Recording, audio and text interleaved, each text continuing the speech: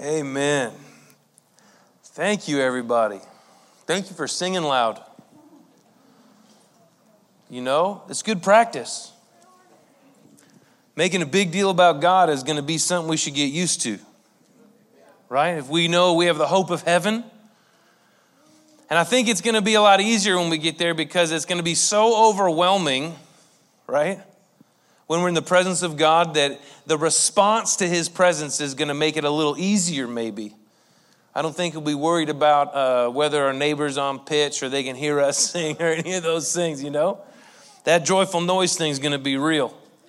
And all the people, you know, you silently make fun of who can't sing, it's going to be a sweet sound of Jesus. It's going to be a sweet sound of Jesus. Welcome to everybody who's watching the live stream too. We're glad you're with us today. We're in the book of Nehemiah. If you weren't here last week, we talked through Nehemiah chapter 1. And we talked about the overview and gave the understanding. There were 3 leaders leading up to Nehemiah. He was the third. Zerubbabel rebuilt the temple. There was Ezra who rebuilt the community, right? And then Nehemiah was called to rebuild the walls in Jerusalem.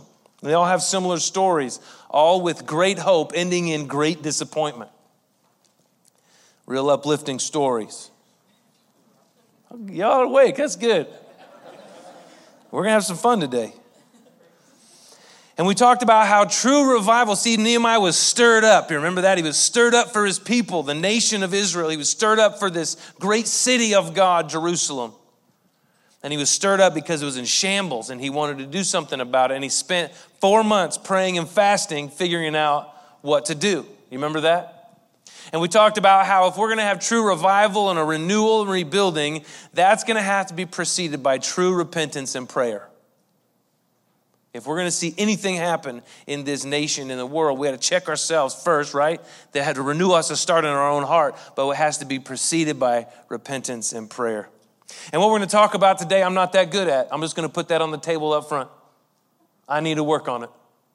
I'm not great at what we're talking about. And so my hope is that you will be encouraged as I have been encouraged. And some of you will finally go, he finally gets it. And hopefully we can move forward together in a way that is mutually beneficial. Because my tendency is to procrastinate. Anybody else? Can I get an amen? How many of y'all wait to the end? It drives other people just nuts. Because you're like, I got this. I got this. And you get to the end and somehow you might squeak it out. You know what I mean? On the normal day-to-day stuff, procrastination, all the students in them, I saw some nodding heads going like this. Kids going back to college be like, oh yeah, I know. Amen. Come on, preacher. Yeah, that final is not so fun when you're up all night, is it?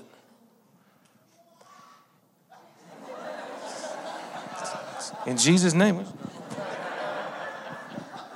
That was good. Thank you, Lord. I'd say that timing was perfect. I love church, man. It doesn't happen anywhere else.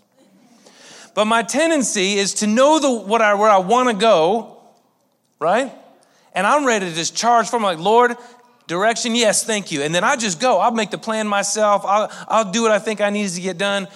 The problem with doing it this way is the whatabouts. See, the whatabouts will get you. My usual MO is to know the direction to go, but I'm not always prepared for the whatabouts. I'll give you an example. When I was, the first thing I put together, I prayed, I was like, God, we need to have this prayer gathering because we need to intercede and we need to pray for the youth and we need to pray for the island. We need to do all these things. And I felt like it was God-led. And then it was the worst thing I've ever done because I wasn't prepared for the whatabouts. Like a week before, people started asking questions. They're like, Johnny, what about food? What about... And my eyes got real big because I wasn't prepared for the things that were going to come because I couldn't see them coming. Because we have a tendency to do this. You guys ever do this? We have a tendency to pray about some stuff, but then that's where it stops. Like we pray, God, I want to do this. I hope you'll get on board. And then we just go ahead and make the plans and we go try to execute the plans. And what ends up happening is there's no way for us to see the things that could come. There's no way for us to understand that, oh man, I didn't think that person was going to do that. Oh, I didn't think that this was going to happen.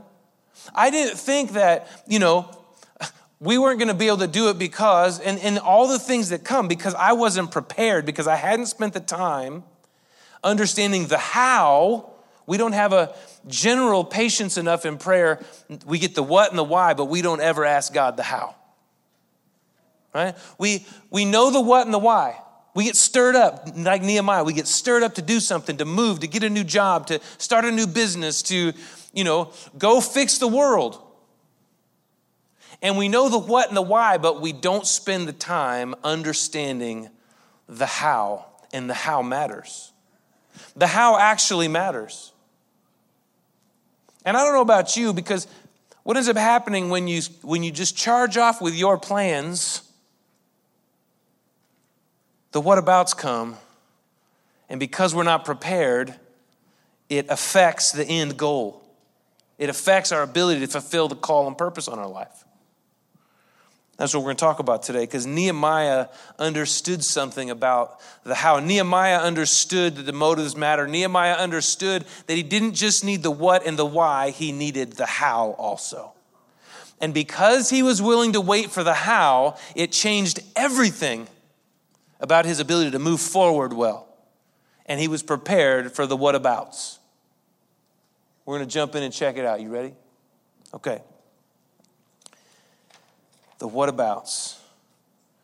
We'll be in Nehemiah chapter 2. And here's what it says. In the month of Nisan, which is not a car company. Just making sure. I don't know if it's stood in the Bible or not. There's some other jokes in there. I'm going to let it go. This is March, April is when this is. In the month of Nisan, in the 20th year of King Artaxerxes, when wine was brought for him, I took the wine and gave it to the king. Right? He's the cupbearer to the king. It was time for Artaxerxes to have his wine. He goes, takes a sip, doesn't die, so he takes the wine to the king. And here's what it says. I took the wine and gave it to the king. I had not been sad in his presence before, so the king asked me, why does your face look sad when you are not ill? This can be nothing but sadness of heart. Now, what you need to know, as you learn in Esther and other spaces in the culture and also the history of the Bible, bringing sadness or bad news to the king could mean your death. So for him to be purposefully sad in front of the king, not hiding it, was a risk. He was risking his life by being transparent about his heart and the matters in his heart. Now, he had an more intimate relationship with the king because of his job, but still he could lose his life by allowing himself to be seen as his heart indicated him to be.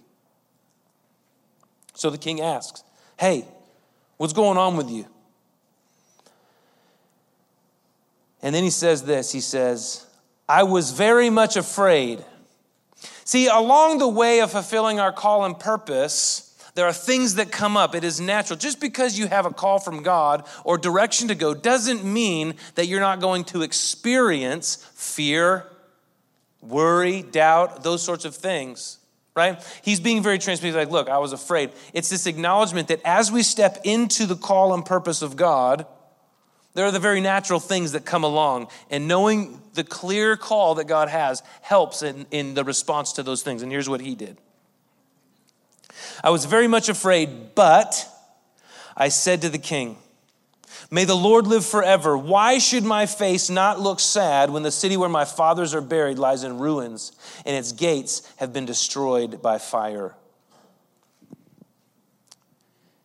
Because Nehemiah put himself at the throne of grace first, to the King of heaven first, he was able to clearly and honestly and transparently tell this king on earth what he needed. He was able to be clear and concise and honest because he had spent time at the throne of God before he went to the throne of Artaxerxes. The idea is that he talked to the right king first. Nehemiah talked to the right king first. And that makes all the difference, right? When we start on the earthly relationships and the earthly permissions, before we start with the heavenly permissions, we get real skewed real quick. And here's what he says. He tells him, I was afraid, but I said to the king. And then he told him, and he did something very strategic. And here's what we have to understand. Like, none of us are this smart. Because we can't see the future, we don't understand. Without that 4 months with God, I don't think he would have had the discernment and wisdom to word his request like this. Because if he would have said, I want to go, I have a burden for the Israelites living in Jerusalem, I want to go rebuild the city of God, he probably wouldn't have had landed on the ears that it landed on, right? Because it was a tender subject in the kingdom, right? They'd been exiled, they'd been taken over. So for them to go assert his desire to go rebuild the city that was taken over, so he said, where my fathers are buried, where the gates lie in ruins. He was very smart, it was very wise for him to say it that way. And the reason he was able to do that was because he spent time with God first, looking at the how, not just the what and the why. The king said to him, what is it that you want? Now this is the crux. This is where the rubber meets the road. What is it that you want? See, Nehemiah now realized that he had the answer. The fact that he said, what is it that you want? That was a yes. Now what comes after is really important. Now you have the king's favor to go do it. Now what does he say? And this is great. Have you ever been on that journey like God's telling you to do something, you start walking through and the doors kind of start to open, right? You're like, okay, looks like he's with me. All right, I'm going to go through this one, Lord. The king said, what do you want? Am I still going the right direction? Seems like you're with me. We keep following that thing, and here's what he does. Right here is where we usually get off track. What is it that you want? Oh, I got a yes. I'll just go do what I want. Let's see what Nehemiah does. Then I prayed to the God of heaven. Then I prayed to the God of heaven. He didn't sit down with his list first. He stopped in the moment and he prayed and asked God, okay, God, are you with me? I want to make sure that I'm still in the right way. I'm working on the house still. Am I still going the right direction? Are you still in it with me? You guys ever had that before? See, this is how we operate in my house. Like when we get in a fight. Before I respond, I pray. Oh, it doesn't work like that in your house either? Okay, good. Sheesh. Man, I didn't know how far I'd get that going. Y'all didn't believe me. That's good. That doesn't work in my house either. But it worked for Nehemiah. See, because when we don't do that, what do? We respond in our flesh, in our desires, in our will, in our way, and it just blows the whole thing up. But he knew after that 4 months of fasting and praying that he still needed to stay connected to God even in the moment. And before he gives the detailed description of what he wants, he says, I prayed to the God of heaven. And I answered the king, if it pleases the king, and if your servant has found favor in his eyes, let him send me to the city in Judah where my fathers are buried so that I can rebuild it. He gave a very clear, concise, wise request. Because God had revealed not just the what and the why of the vision, but the how.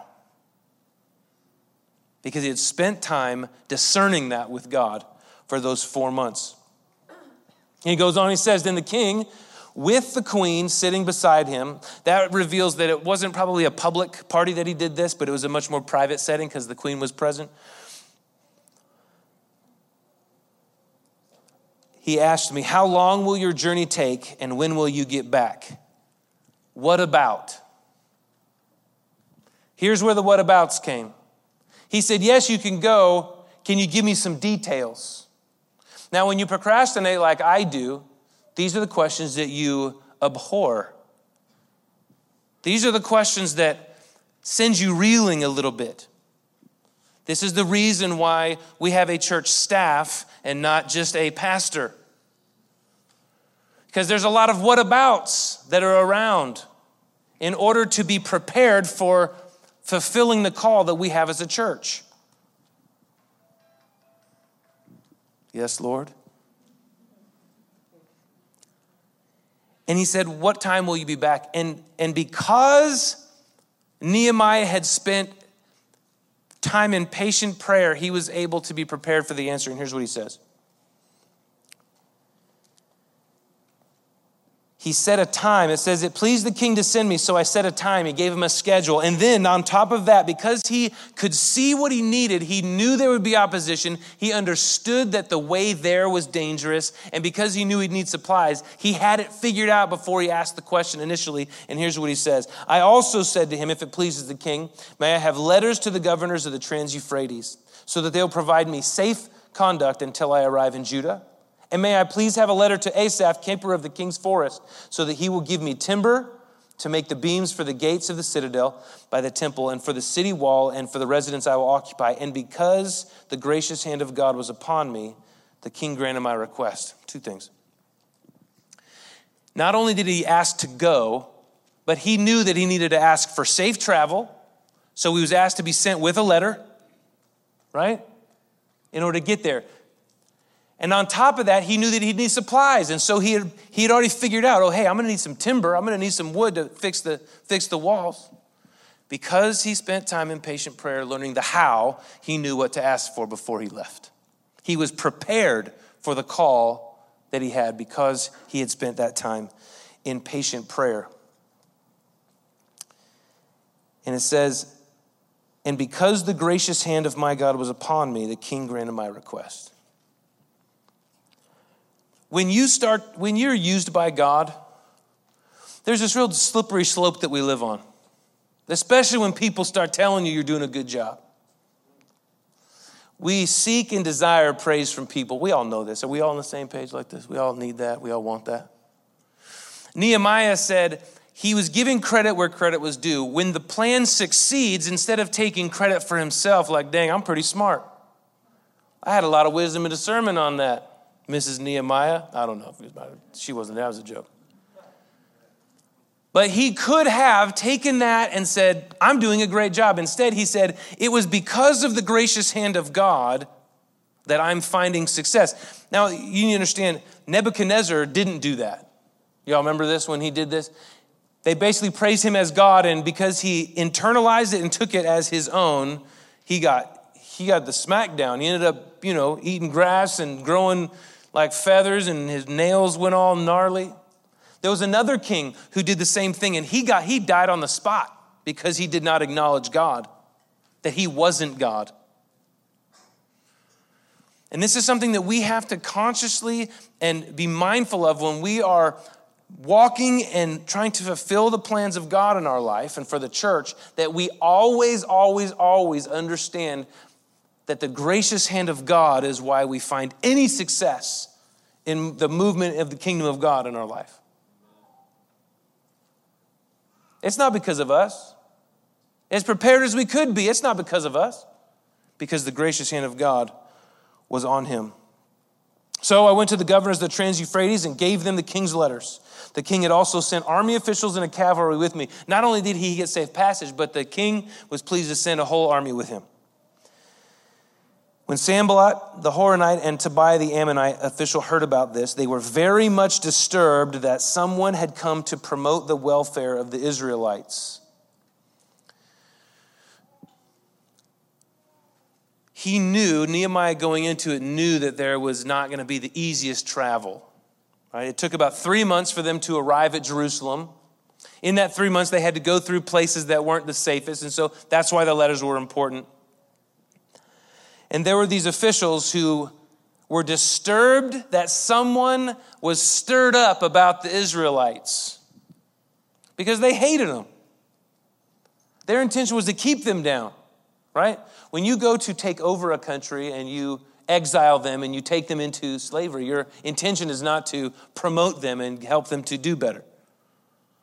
And so there were people, because they didn't understand that God was in charge of things, that something was going on and they didn't want it to happen. So 3 months goes by and they finally arrive. What we do in the meantime also matters. The how. Listen, when you have this vision, when you have this direction from God, right? Sometimes it takes a bit to get where you need to go to fulfill the purpose, right? It's not like you go and pray like, okay, Lord, let's do this. I'll be ready by Thursday. Right? And then he's like, okay, by Friday, you should be exactly where you need to be. It'll all be done. Like that, we don't see that through the scriptures. That's not even what happened.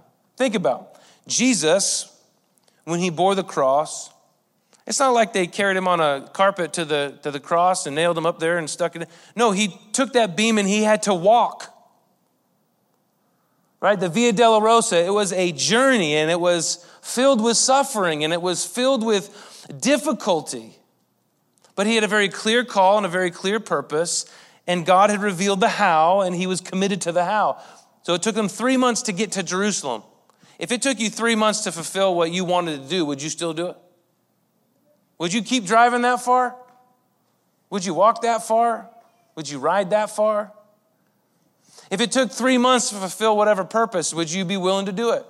If you sat for 4 months, God, this is what I'm stirred to do. He says yes. He tells you the how. But then it takes 3 months to get there. Will you be committed to that? I think that Nehemiah was praying.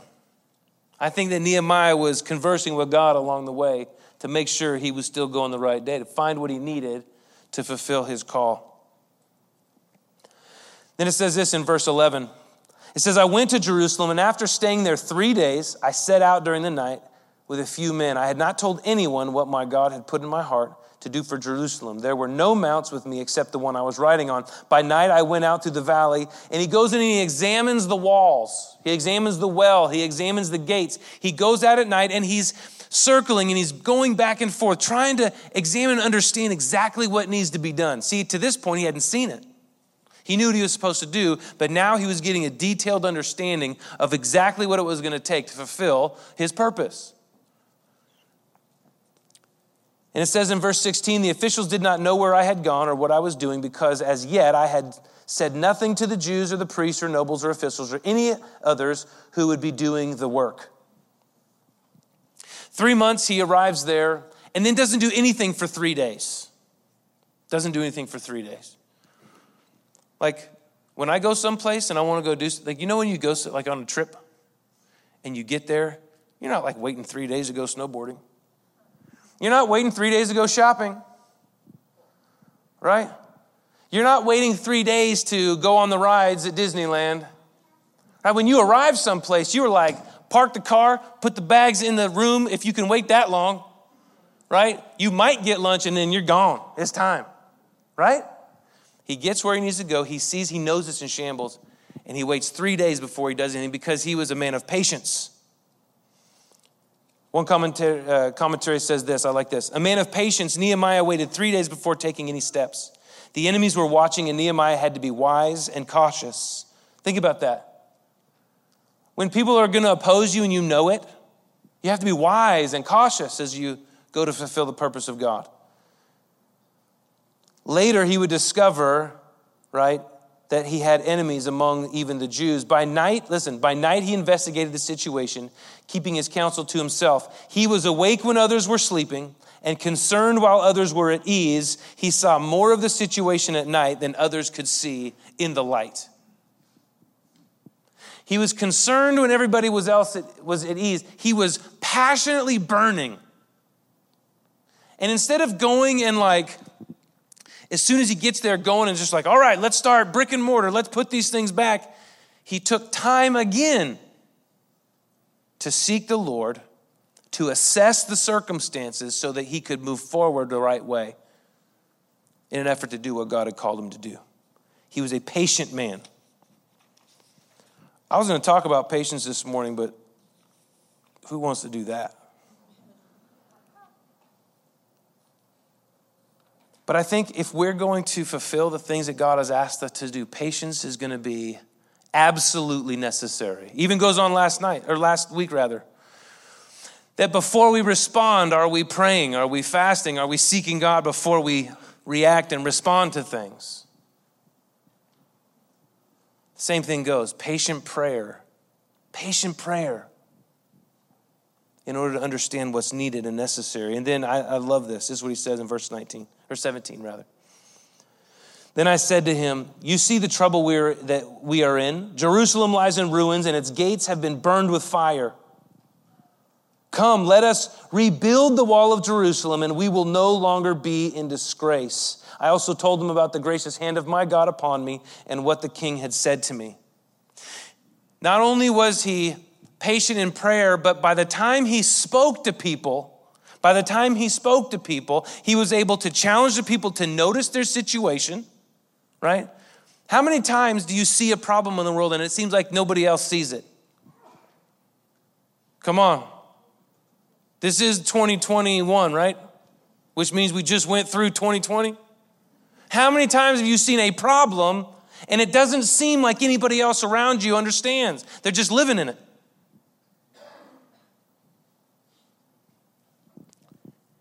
He said, don't you see our city lies in ruins? And then he gave him clear direction, a call to action, because he was prepared. He was able to help them notice the problem and call them to action because he was prepared. And he was prepared because he'd been patient in prayer. That's a lot of P's. And he says, come, let us rebuild the wall of Jerusalem. We will no longer be in disgrace. And he said, listen, I already have permission from the right king first and also from King Artaxerxes, and we're ready to go. We have everything that we need to go do what we are called to do. And he wasn't a one-man ministry.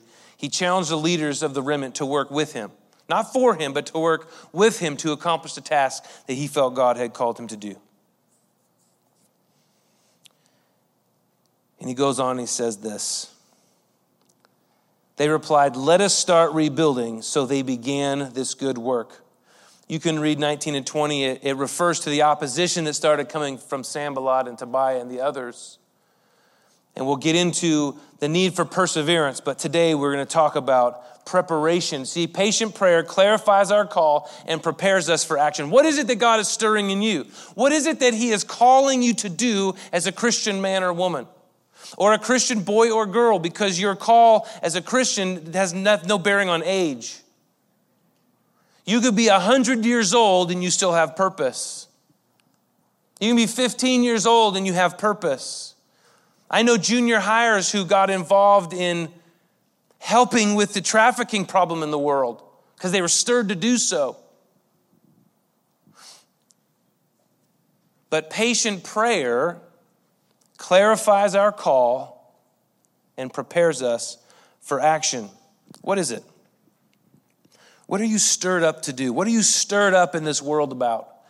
A couple weeks ago, we talked about the body of Christ and how we all have these different passions and desires and gifts and how we all have to do those things in tandem. We're not all one thing, right? But we all have passions and desires and things that stir us, and we have to be faithful to do that. Well, if it's broken families, what is it? What do you have to do? Have you spent time praying and seeking God's face? Have you asked him not just the what or the why, but have you asked him about the how? What if we have this wonderful single moms ministry. What about single parents? Are we prepared for the whatabouts? If it's about leadership in the church, if it's about relationships, if it's about racism, if it's about gender problems, if it's about whatever, fill it in that you're stirred up about. Before you do anything and take a step, any direction, have you been patient in prayer? Have you asked what, why, and more importantly, how am I supposed to do this, God? Am I prepared to move forward? So that when you are shown favor and the door does open, are you able to have the answers that God has given you to have? You might not know the full end, but you trust that God is in it because he's revealed that he's in it. See, I think if we would be patient in prayer, we might find that the path looks a little different. It doesn't make it easier. Right? It doesn't make it easier. Let's just talk about sharing the gospel. Right? Let's talk about something easy. Something we all do every day. Something that we don't worry about, and it's not hard. It doesn't scare us. All the other things are difficult. This is easy. Let's talk about sharing the gospel. You're on your knees praying, God reveals to you a person or a name. Now, I'm sure this happens to you often, so I apologize for telling you something that you deal with all the time. Somebody gives you a name, right? When you get the name, what do? Do you keep it on your knee? You just pray about it for, which is good. Please keep praying about it. But if God reveals that you're supposed to go talk to him, you know what you do. Lord, did I really hear you right? You want me to do what? You want me to go tell him? You want me to go talk to him about it? What do? Patient in prayer. God, tell me how. Tell me how. I'm going to show you. Can I show you? Because I think that if we can get this on the basic level of sharing the gospel, we'll start to understand the how in a lot of other areas. Chris, I'm always picking on you. But Lord, I'm supposed to go pray for sorry for those online. This doesn't move, so that I'm totally not on the thing, but they can hear me. God put Chris on my heart. You want me to go tell him? Okay. Hey, Chris, how you doing? I'm Johnny. Nice to know you. Hey, can we go have breakfast or lunch? Yes, great. You know what I do? The first step is to build a relationship, to understand and know this man so that I might understand his need and invite him to know Jesus, who actually can take care of his need better than anything that I can do. And along that way, it's not easy, is it? Because I might tell him, hey, have you met Jesus? Be like, man, I don't want to hear about that mess. I don't want to hear about Jesus. You know what I have to do? I have to go home and keep praying. I'm going to come back again. I'm going to keep loving him, and then I'm going to keep loving him until I die, so that this man will know the love of God through Jesus. You know what you need to be prepared for that? Thick skin, an understanding of the gospel, and a desire to glorify God above glorifying yourself. And it's the same thing Nehemiah needed to get to Jerusalem to rebuild the wall, and it's going to be the same thing that you need to investigate and understand what God is calling you to do in every area of your life and in this world. Nehemiah needed thick skin, and he was prepared to do it because he was patient in prayer. Because he was patient in prayer. You can go read Proverbs 16 and 21, and it talks about how we plan a lot of things in our life, but the Lord weighs the motives of the heart. The Lord plans our steps. And if the Lord's not in it, it won't succeed, and that no plan against the Lord will succeed. Nehemiah was on the right track because he talked to the right king first, and because he was patient in prayer, and that is why he was prepared for action. Here's my challenge to you. Whatever God is stirring in you this week, set aside some time. Put down your phones and set aside some time to be patient in prayer. Seek the Lord and not your news feed. Seek the Lord's how and not your blog post. Get in the Word and understand what He is telling you, and then step into it with courage and in prayer, and then in some more prayer, and then keep asking Him as you're going so that you can continue to know whether or not you are walking in His way. Your preparation will only come through that patient prayer. Father, we thank you for this time. We thank you for your word. We thank you, God, that anything spoken that's not of you, I pray that would fall away and that no one will remember anything. God, but if you are speaking to us through your word, if you have something, let it sit deep in our hearts and that it would convict us and challenge us and encourage and equip us to go do what you're calling us to. God, we have this amazing joy to join you in your work, to be a part of this crazy thing, extending the kingdom of God here on earth. Family, we're going to finish our service like we always do in prayer. And I'm going to ask those who would come and help us pray to come to the front so that they'll be ready and available to you. If you need to pray, come on. During this last song, I would love to invite you to pray with somebody. If you need to pray for somebody, you're welcome to come up and pray with us. If you need to know Jesus, this is a great place to start. It's a great place to start. So if you would you stand to your feet? Those of you who will come help us pray, please come forward, and we're going to sing this song together and then we'll close.